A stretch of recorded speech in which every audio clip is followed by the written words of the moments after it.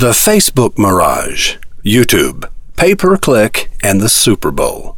Rambling thoughts spoken plainly, certain to irritate someone somewhere. The Monday Morning Memo for February 11th, 2013. A mirage is not a hallucination, but a misinterpretation. We see the sky reflected from the ground and we assume it to be water, but it isn't. That reflection is caused by light passing through cold air that sits on a thin layer of hot air, heated by sun-soaked sand. 1. Facebook for business is a mirage. Can it successfully gather a crowd to hear a band perform at a bar? Absolutely. Social media, social event. Can it successfully be used by a physically existing retail or service business as a substitute for mass media? No, it cannot. A physically existing business is one that lives in the land of sunlight. A purely online business, by contrast, lives in the light of the plasma screen. Check into those Facebook success stories, and you'll find them all to be businesses that sprang into existence after 2003. I defy you to find a physically existing business who enjoyed success prior to 2003 that is now reducing its mass media budget because it has found Facebook to be a more effective use of ad dollars. You will find no such example. I've been looking for 3 long years. When you see the power of Facebook to connect people together, you are facing an indisputable fact. When you assume it's the next big thing for business, you are seeing a mirage, an illusion, a reflection caused by hot air. Google is our phone book, our encyclopedia, our source of ongoing news. Amazon is our bookstore and our mail-order catalog. Facebook is a party line, a telephone line shared by a large group of people, allowing each to listen in on the conversations of the others. 2. Google's own data makes it clear. Pay-per-click works extremely well for physically existing businesses that have already built themselves a name. Pay-per-click performs poorly for businesses that aren't already well known. If the name of your business is a household word in your town, consider investing in local pay-per-click. But if you're still trying to build your name, put all your eggs into a single mass media basket and then lift that basket to the sky. The biggest mistake you can make is to spread your ad dollars around, thinking you should cover all your bases. You don't have the money for that. Have courage. Get focused. Talk loud and draw a crowd. A human being drinks about 180 gallons of liquid per year. This number is essentially carved in stone. When we drink more coffee or wine or expensive beer, we are drinking less of something else. This is a problem for Coke and Pepsi and Budweiser. A human being consumes precisely 24 hours each day. This number, too, is carved in stone.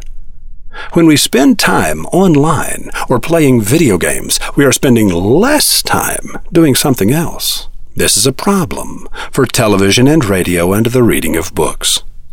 3. There is no next big thing on the media horizon. I see only a teeming host of small and medium things. Here's one of the best of the medium things. Get an iPhone 5. Use it to collect video of customers giving you real-world, real-time testimonials in the moment. Post those testimonials on YouTube and embed them on your website. It's free! You don't even need to know what you're doing. Professional video editors are plentiful and affordable in the cloud. 1 million seconds is 12 days. 1 billion seconds is 32 years. 1 trillion seconds is 31,688 years. The world watched 1.46 trillion complete YouTube views in 2012, and that number is climbing. Forget Facebook. The opportunity is on YouTube. 4. Two of my favorite people won the Super Bowl.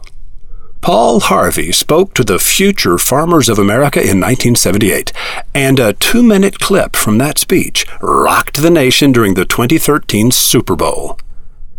When Secret Formulas of the Wizard of Ads became a New York Times bestseller and was named by the Wall Street Journal as the #1 business book in America, my pride in those moments was only a pale reflection of the glow I felt when Paul Harvey said my name on the radio when he quoted something I'd written for Radio Ink magazine.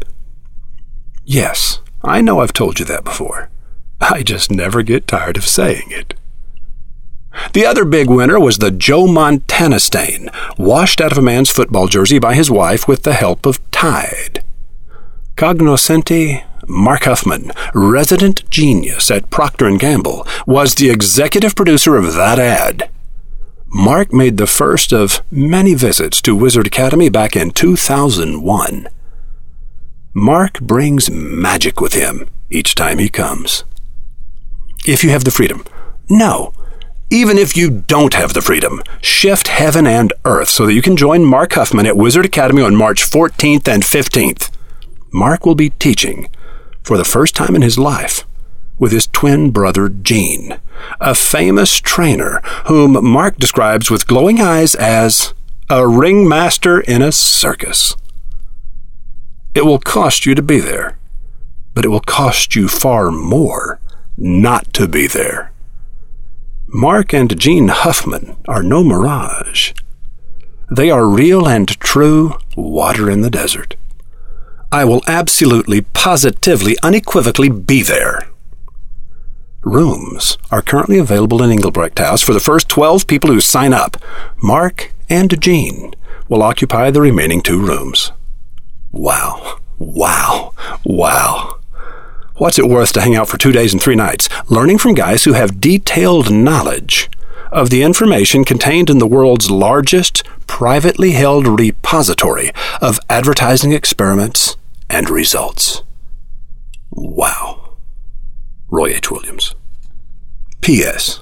The Paul Harvey Super Bowl ad and the Mark Huffman Super Bowl ad can be found in Indiana Beagle's Rabbit Hole. Enter the rabbit hole by clicking the image above the title of today's memo at mondaymorningmemo.com. Each click of an image takes you 1 page deeper. 5 minutes is all you get to pitch a group of potential angel investors. Dom DiDia and Frank Hoffmeister are pitching coaches. Dom DiDia and Frank Hoffmeister are pitching coaches who help startup business owners prepare for their 5 crucial minutes in the spotlight. The advice of DiDia and Hoffmeister will make you a better overall communicator. Listen to what they have to say this week at mondaymorningradio.com.